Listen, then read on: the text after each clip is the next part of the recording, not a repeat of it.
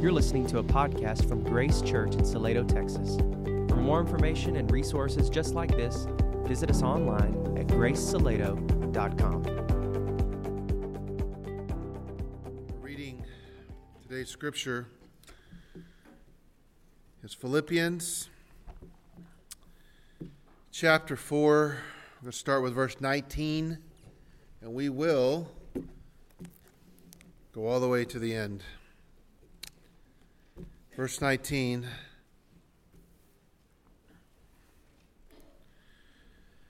Paul writes,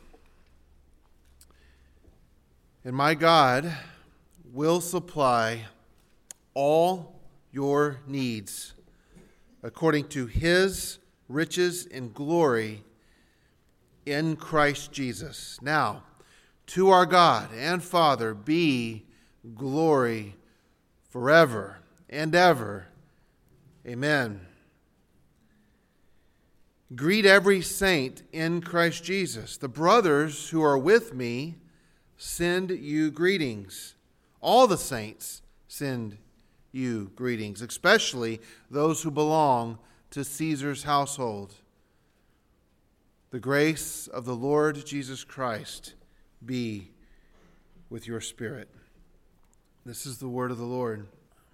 Holy Spirit led Paul to write a letter to his friends, to his partners, and for 5 months, roughly, over 25 sermons, we have looked at this letter. And believe it or not, I still feel like I went much faster with broader strokes than I would have liked with this text. You may not like that, but there is so much more we could have done. But this has been good for us. It has been very good for us. And it's been really good for me to preach through this letter at this season of my life. I did not expect this when I felt like the Lord was leading us to go through Philippians.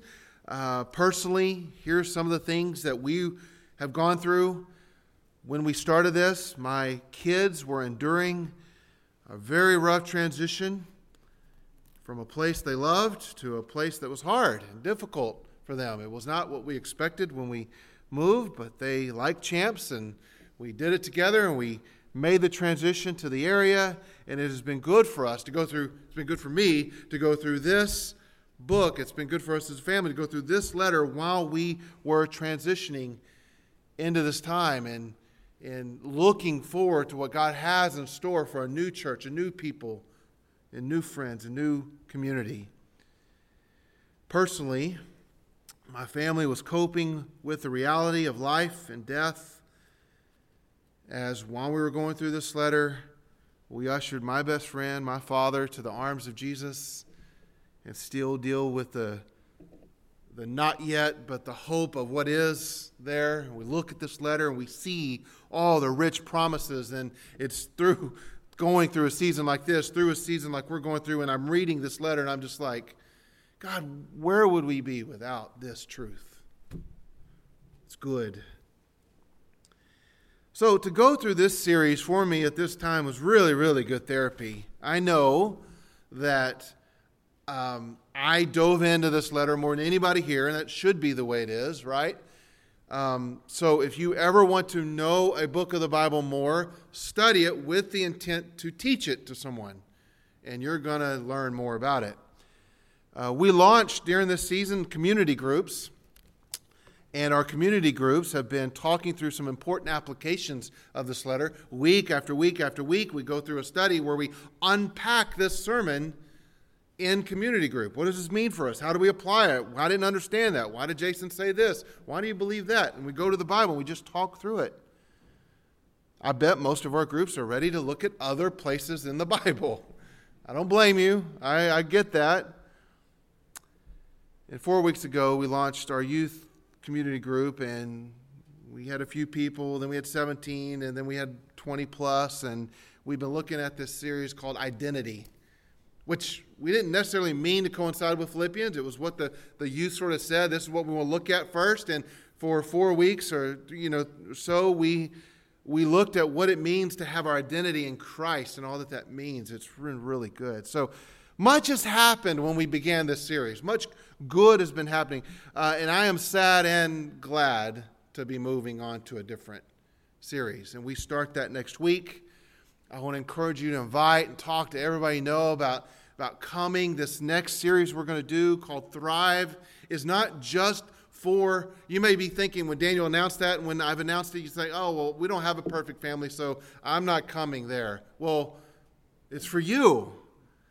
For you, because you're connected with somebody, either painfully connected or joyfully connected or somewhere in between. And God has purpose in it for your good, for your joy, whether you're single, widowed, you got a family of 15, wherever you are and all that, okay? It's going to be good for us. And we're going to see the connection of healthy family, thriving family with a healthy, thriving church.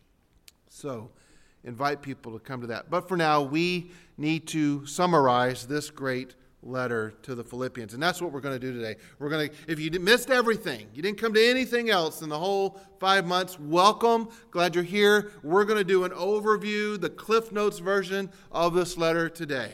Okay? And then afterwards, we are going to sing. And I want you to sing like you believe what we just went over. Okay? So let's pray. Lord, would you teach us now, help us to understand, gather, grab hold of some hooks, some important things from these 4 chapters of this amazing letter that you inspired Paul to write to his friends in Philippi. Teach us, save us, rescue us from earthly thinking, and cause us to lift our eyes up to you forever. In Jesus' name, amen. First of all, we need to understand when we look at these last few verses here, Paul mentions the word saint twice. So the first thing we're going to look at as an overview is that this is a letter to saints. It's a letter for the saints of God. In verse 21, we see Paul says, greet every saint in Christ Jesus. And then in 22, he says, all the saints send you greetings, especially those who belong to Caesar's household.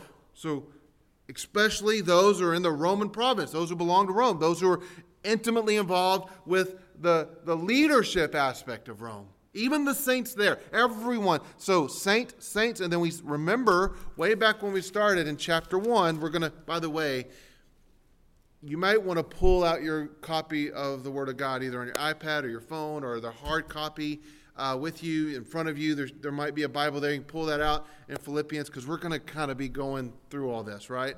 But back in chapter 1, he begins this letter by saying, Paul and Timothy, servants of Christ Jesus, to all the saints in Christ Jesus. So, the letter that he starts off saying, this is for the saints. It's to the saints. Just a note about the word saint. The word saint in the New Testament has been hijacked from the Roman Catholic Church and others. It's been sort of robbed of its biblical meaning and significance. The word saint does not mean some historical, religious superhero that was given a title because they had a really good life. Okay? That's not what it's referring to. It's not someone that is more valued, more honored, more treasured, or specially treated over other Christians. It's not someone, especially, that we pray to for help. Saint simply means anyone, Jew, Gentile, anyone who has come to saving faith. It literally refers to set apart one. That's what it means. It is Paul's favorite word for the Christian. You will see him talk about the saints, to the saints, refer to his friends, his partners, his churches as saints more than he does even the word Christian. This is how he addresses his churches, his people in Philippians, his letter to the Romans, to the Ephesians, to the Colossians, and even to the Corinthians. So we know it's not some special super Christian, because if you know anything about his letters to Corinth, he is getting on to the people in Corinth. But yet he still refers to them as saints. So it's not just some superhero Christian. It's those who are set apart for Christ, who have followed Jesus. We refer to saints here. We see that he refers to them here, and he is affirming them. He is reminding them of their identity. You are set apart. So if you are here this morning and you do not believe that you are set apart for Christ, if you are someone who does not, and we're going to get to this a little later, think about eternity, long for eternity with Christ, act like you're going to eternity with Christ, aim for being with Jesus at your actions. If you are someone here that is not doing those things and you are not walking and following Jesus, there's a very good chance that you are not, as of now, a saint. You are not set apart. You are not a child of God. You are not a Christian, a follower. And so we have two descriptions. We have the saint that we just described, and we have the one who's not a saint. And so my question as we start looking at this summary of this letter, are you described by the former or the latter? My friend, if the former describes you, we're going to get into this text. We're going to see what Paul says when he closes out here. The grace of the Lord Jesus Christ be upon you who are the saints. We'll get to that in a minute. However, if you are described by the latter description, you are not a follower of Jesus. You are here. You're still kind of critical and questioning. There's never been a moment where you said, yes, I want to follow him. Yes, I'm giving my life to him. Yes, I want him in me and controlling me and directing my steps. I want to give you, as we start this time, a warning and an invitation. First, the warning. The warning is this, that non-saints will also experience eternity. Having not lived for Jesus on earth, because you did not want to live for Jesus on earth, you will get your wish. There will be a day where you will begin spending eternity separated from all that Jesus is about. All the good, all the love, all the grace, all the mercy, all the riches of glory will be distant from you for all eternity. There's coming a day where Paul refers to in chapter 2 that is for everybody, saints and non-saints. And here's what he says in chapter 2, verse 9.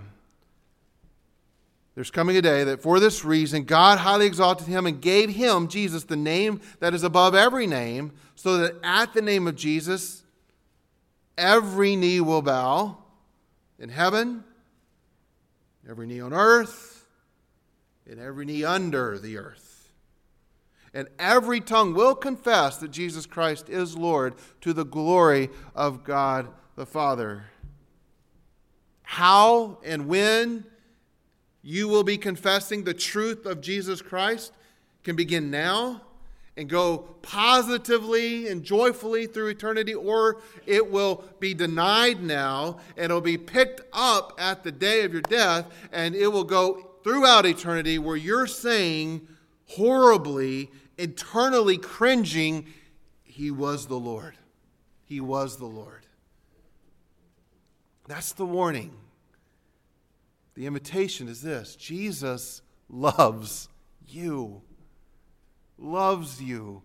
You can come today. You can give your life today and say, yes, I believe everything that Paul wrote in the letter to the Philippians. I believe what Pastor's saying there, that Jesus is valuable. He is worth it. And yes, I want to follow him. I want him to change me. If that's you, today you can do that. You can say, I want to escape an eternity of cringing, painful absence of Jesus, and I want an eternity with Jesus. today at the end of our time, just come talk to one of the elders. We'd love to introduce you and how you can have a relationship with this Jesus that we're about to look at. And it could be yours today. No one in this room deserves it, but God is giving it. God the Father, who so loved you that he gave his only begotten Son, so that whoever, Jew, Gentile, believes in him can have eternal life. Non-saint, be warned. Non-saint, be invited in. So this letter is to the saints. It's for the saints. But the non-saints listen in and they get to hear something. And that's what I'm inviting everybody to.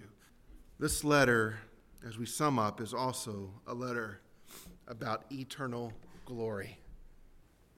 In verse 20, what we read today, Paul says, "Now to our God and Father be glory forever and ever." And if that wasn't redundant enough, I'm saying amen to that. Now to our God, the Father, be glory forever and ever and ever and ever and ever. And everybody, all the saints are saying amen forever and ever. This is an eternal word. What we see here is referred to as a doxology. Doxa means glory. Logos is word. So this is basically a word of glory. And the word of glory is connected to God, the Father of glory. This letter is a reminder that followers of Christ should and must live with an eternal perspective. So as we get into this, I want to again remind you of a resource. If you do not own this book, I want to encourage you to go buy it. If you need help buying it, we'll buy it for you. It's a book with a very huge name. It's called Heaven. Okay? Can you remember that? Heaven? Okay? You awake? Okay? You can write it down. If you're like me, you're even going to walk out and go, now, what was that book that he wrote? It's Heaven. Okay? It's by a guy named Randy Alcorn, one of my favorite authors. And what Alcorn does is take the Bible and all the places in Scripture that refer to our home in heaven, he wrote a little book about it. Okay? It's immense. It's good. It covers everything about heaven that's in the Bible. Animals, it's in the book. What are we going to do in heaven? It's in the book. I mean, and it's all Scripture. It's all biblical. So that book helped me out of a season of depression in my own life because it got me to cast my eyes off the present and got it looking on the future. So it's a good book. When we come to this letter in Philippians, we see that Paul is calling the saints to have an eternal perspective. What do we mean by that? First of all, he points his partners to have hope with eternity in view. Look with me in chapter 1. In chapter 1, this may be one of the verses that when we read this in the first few weeks of Philippians that you never got over, that encouraged you day after day after day. In chapter 1, verse 6, listen to the hope we have in Christ. I am sure of this, saints. So you're already believing in Christ.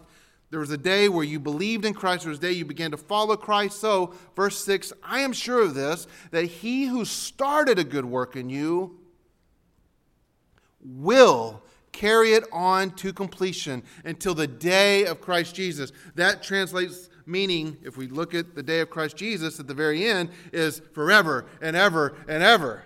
Okay? So there's coming a day where we will find the things that we don't like about ourselves erased.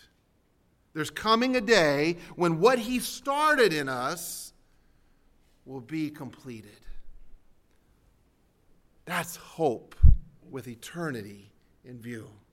He is changing us. He will complete what he started with you. You say, Jason, you don't know what I've gone through. I remember that magical, that wonderful, that exhilarating day. I gave my life to Christ. It was a camp or it was a church. And I remember, and so much has happened between now and then. I have done so much to wreck my faith between now and then. Jason, you don't even know. Well, good news for you. Because you didn't start that work. He did. And He doesn't start something He doesn't finish. So He who began a good work in you, there is hope for you. With eternity in view, He will finish what He started. So, saint, hope with eternity in view. No matter the valley that you might find yourself in now, He's going to lift you up. Hope with eternity in view. Secondly, think with eternity in view. If this letter is about anything, it's about hope and our thinking about eternity. We're going to look at several texts here. In chapter 2, we see verse 1 and 2.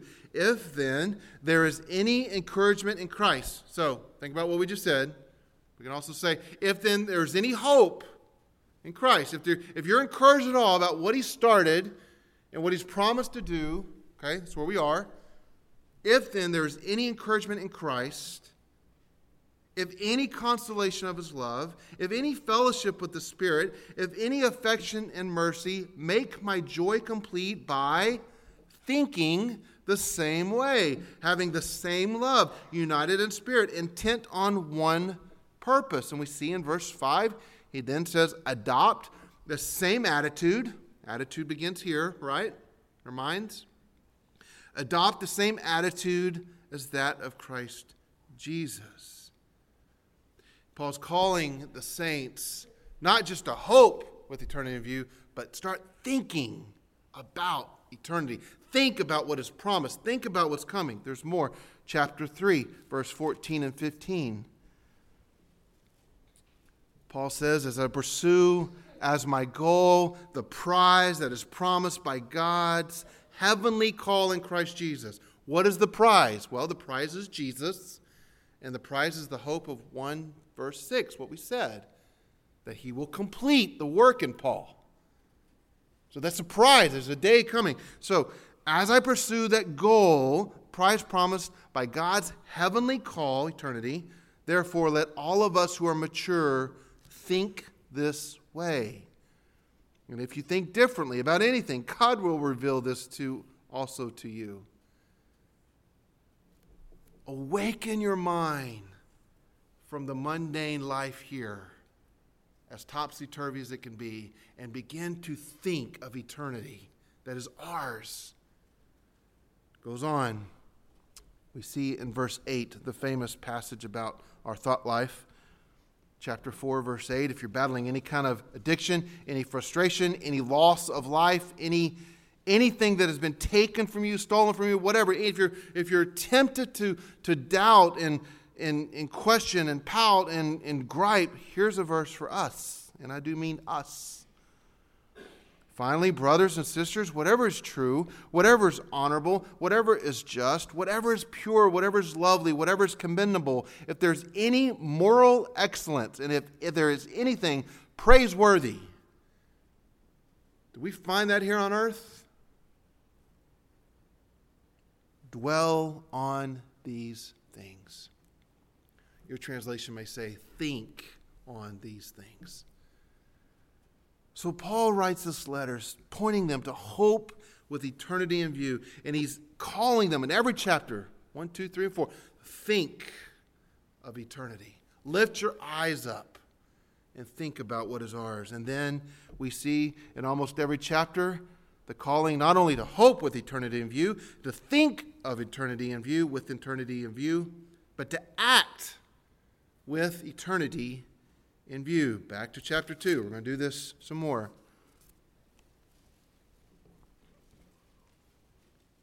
Right after he says in verse 2 to think this same way, he says in verse 3, he starts talking about doing. Do nothing out of selfish ambition or conceit, but in humility consider others more important than yourselves. Everyone should look out not only for their own interest, but for the interest of others. It's really easy to see someone who's on fire for Christ and shining brightly in their community because they care more for others than themselves. I can tell when somebody really loves Jesus and really loves heaven because they care more about getting other people with them there than about what they're missing out on. He goes on. We see it in verses 6 through 7. He gives the example of Jesus sacrificing his life. And then we come to the very famous verses 12 through 18, where we spent several weeks on the call to shine like a star and quit complaining in life. Act with eternity in view. We don't act different from the world if we think like the world and we hope like the world. So our hoping for eternity, thinking of eternity, is going to affect the way we act here. We act with eternity in view. We live in such a way that we know heaven's coming. So we hope, we think, we act, and we aim for eternity. We aim for that which will never fade away ever. Chapter 3, look with me in verse 10. And we it was hard to narrow this down to just a few verses. So I was trying to just look at the specific places where Paul uses language like aiming at. Verse 10. My goal is to know him. My goal is to know him and the power of his resurrection and the fellowship of his sufferings, being conformed to his death, assuming that I will somehow reach the resurrection from among the dead. That is Paul aiming for heaven. I've set my crosshairs, the target sign, not on anything in this earth. Not the perfect wife, not the perfect husband, not the perfect children, not the greatest job, not this, not that, not the best church, not the greatest small group, believe it or not the best children's ministry. My aim is heaven. My goal is him. Verse 14, he says it similarly. I pursue as my goal the prize promised by God's heavenly call in Christ Jesus. So this letter is a letter to the saints, calling them. What are you aiming at? What are you acting like? What are you thinking about constantly? Where's your hope? Is it in Christ? Is it of heaven? Is it like what we just sang, that soon he's coming back, soon I will see him? This is the calling of this letter. This is what we see. It's a letter to the saints. It's a letter about eternity in view. And lastly, it's a letter about the surpassing worth and value of Jesus Christ. In our text today, as Paul's closing out the letter, we see, and my God will supply all your needs according to his riches in glory in who? In Christ Jesus. And the grace of our Lord Christ Jesus be with your spirit. So what I want to do, as we begin to wrap up this letter, we wrap up our time, I pulled out just 4 sections where Paul talks about the worth and the value and the supremacy of Jesus. And he presents it to the people in Philippi so that they would begin to hope and think and act and aim at heaven. And so one section from each chapter, Paul talks about the worth and the value of Jesus Christ. Humor me as we read them together. Chapter 2, we're going to start with chapter 2, and you'll see why in a minute. Verses 5 through 11, we've already read some of this, but listen to Paul. Listen as if it's the first time you've heard this, because for them, it was. Adopt the same attitude of Christ Jesus. Verse 5. Who, existing in the form of God, did not consider equality with God as something to be exploited. Instead, he emptied himself by assuming the form of a servant, taking on the likeness of humanity. And when he had come as a man, he humbled himself, became obedient to the point of death, even to death on the cross. And I imagine that Paul starts to amp up the emotion as he thinks and writes about this. For this reason, God highly exalted him, gave him the name that is above every name, so that at that name of Jesus, every knee will bow in heaven and on earth and under the earth, and every tongue will confess that Jesus Christ is Lord, to the glory of God the Father. That is said of Jesus and Jesus alone. Never, ever before has that ever been said of anyone, and never, ever again will that be said in truth about anybody. He is unique, and he is eternally famous. He was famous before he came to the earth. He gave up, didn't exploit his fame in heaven. He sacrificed that so that he could come to the earth, serve us, and then got back to heaven and is now eternally famous, not just with the angels like before, but now with all of us. Before it was just the angels going, you're worthy, you're worthy, you're worthy. But now it's the angels and all created beings saying, yes, Jesus, you're worthy, you're valuable, you're supreme forever. It's a reminder for us that all throughout history our heroes, their image, their praise sort of dies down after a few generations. Think about who the most famous, most noble people in all of history are. Even after a few generations, there's some dirt about them that is discovered. Well, did you know that this person did this? Did you know that that happened here? Did you know their family was in shambles? Did you know? But never about Jesus. He is before and he is the end. He is the Alpha, he is the Omega. He alone is what Paul is saying here in chapter 2. We could go on about that. We did already earlier. But for sake of today, let's see how this is consistent. In verse 3, chapter 3, we see another testimony about his worth and his value. Verse 7 and 8. Paul writes, this is Paul right after giving his resume of how set up he was to be famous. And then verse 7 he says, but everything that was a gain to me, I've considered to be a loss because of Christ. More than that, I also consider everything to be a loss in view of the surpassing value of knowing Christ Jesus my Lord. Because of him, I have suffered the loss of all things. I consider them as dung. Parents, explain to your kids what that is, so that I may gain Christ. The surpassing value of knowing Christ Jesus our Lord. Remember, Paul knew it all. Paul had it all. He gave it all up. Why? Because Jesus was better and is better forever and ever and ever. So that brings us to chapter 4. We see it again in verse 12, 13. We're almost done. He writes, I know both how to make do with a little. I know how to make do with a lot. In any and all circumstances, I have learned the secret of being content. Well, that'd be good to know in 2018. Whether well-fed or hungry, whether in abundance or in need, I am able to do all things through who?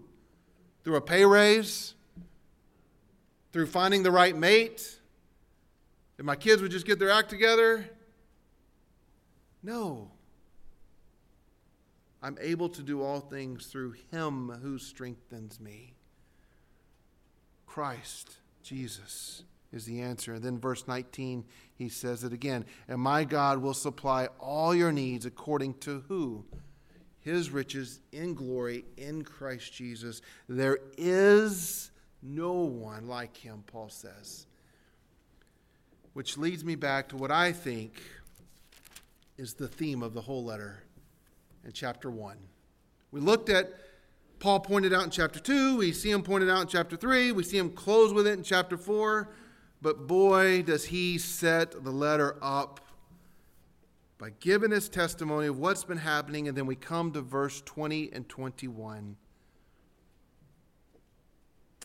Paul writes, "My eager expectation and hope is that I will not be ashamed about anything, but that now, as always, with all courage, Christ will be highly honored in my body, whether by life or by death."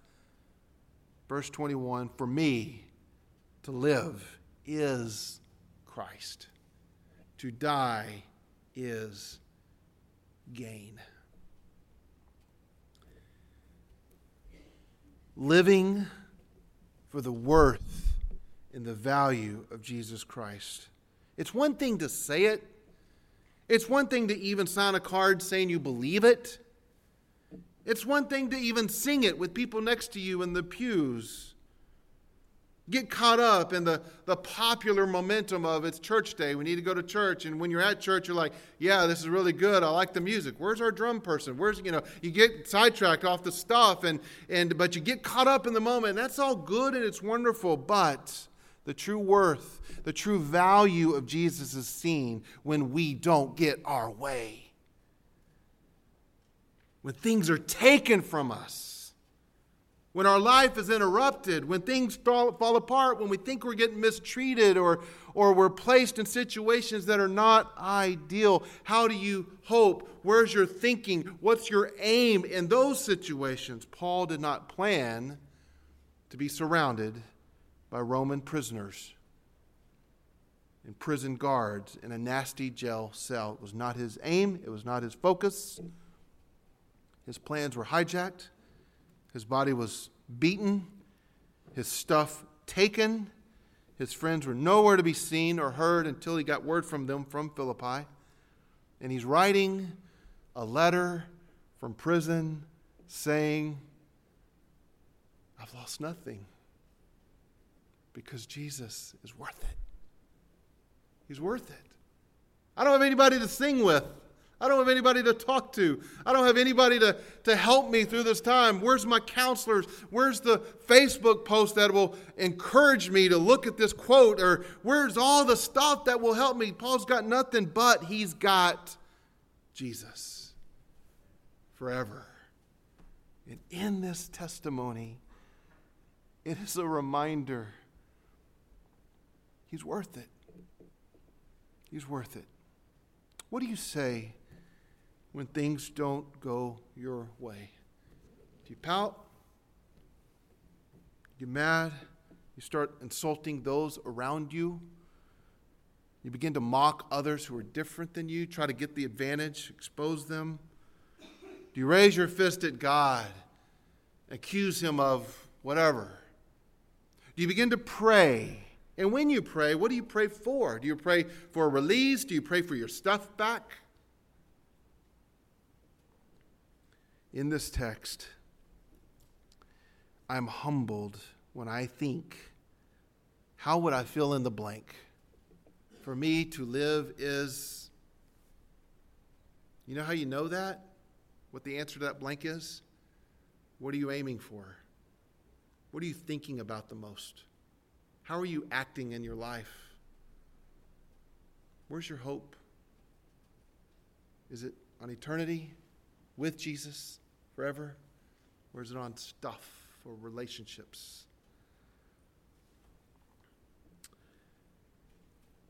How we act and react when we lose stuff reveals what we value the most.